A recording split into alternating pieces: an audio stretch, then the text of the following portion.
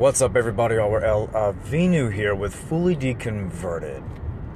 Why are people so desperate for Jesus? Now, I was a Christian. I get it.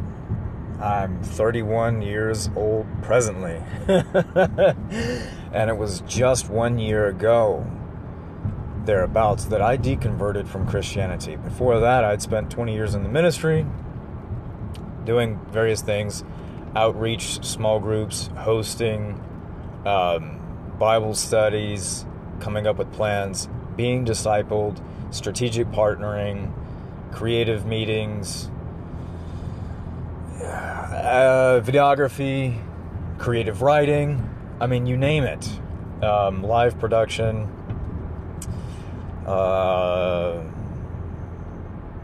you get it, you get the picture. There are many times when I was absolutely sold out. And of course, if you're a Christian listening to this, you can also sympathize with, there were times when I was not. But it's those times that we're not that are very fascinating to me. We get what it's like to be dedicated to an idea. And by the way, I'm on the road right now, so this podcast might sound a bit different. But it's the times where we're not sold out and we're wishing we were sold out. Why is that interesting to me? Because that's when we, as religious persons, as Christians, say things like, I should read the Bible more, I should pray more, I could be doing more. After all, Jesus paid it all. And what am I returning my gratitude with?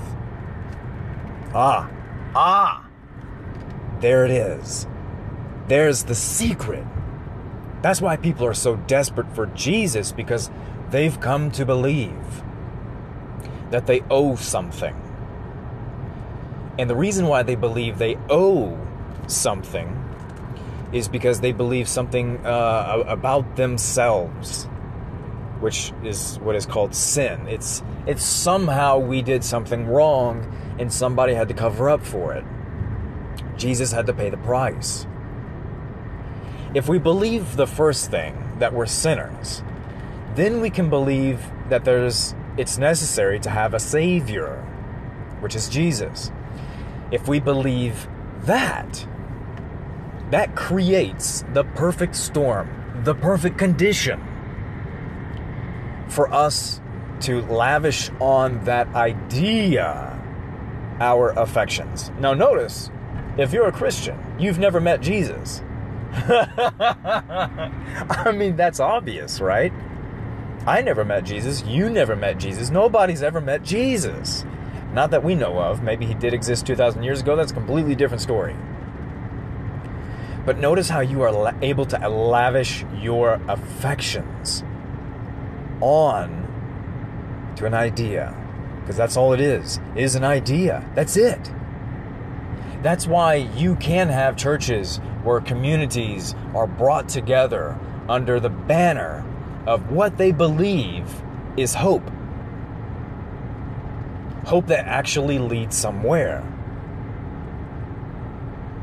But recognize, it's only the fact that you bought into an idea about yourself, and then an idea about a fictional character, and then an idea about your relationship with that character, that enabled you to establish an emotional and cognitive connection that allows you to interact with that concept as though it were Joe sitting right next to you. Only Joe isn't sitting right next to you, and Jesus never has either. But it is that formula which allows us to be desperate for, quote, Jesus. That's why you can have preachers on stage leading everybody else by example into how subordinate we should be to this almighty, all-loving creator deity. And yet, it's a deity we've never known, but somehow want just as much.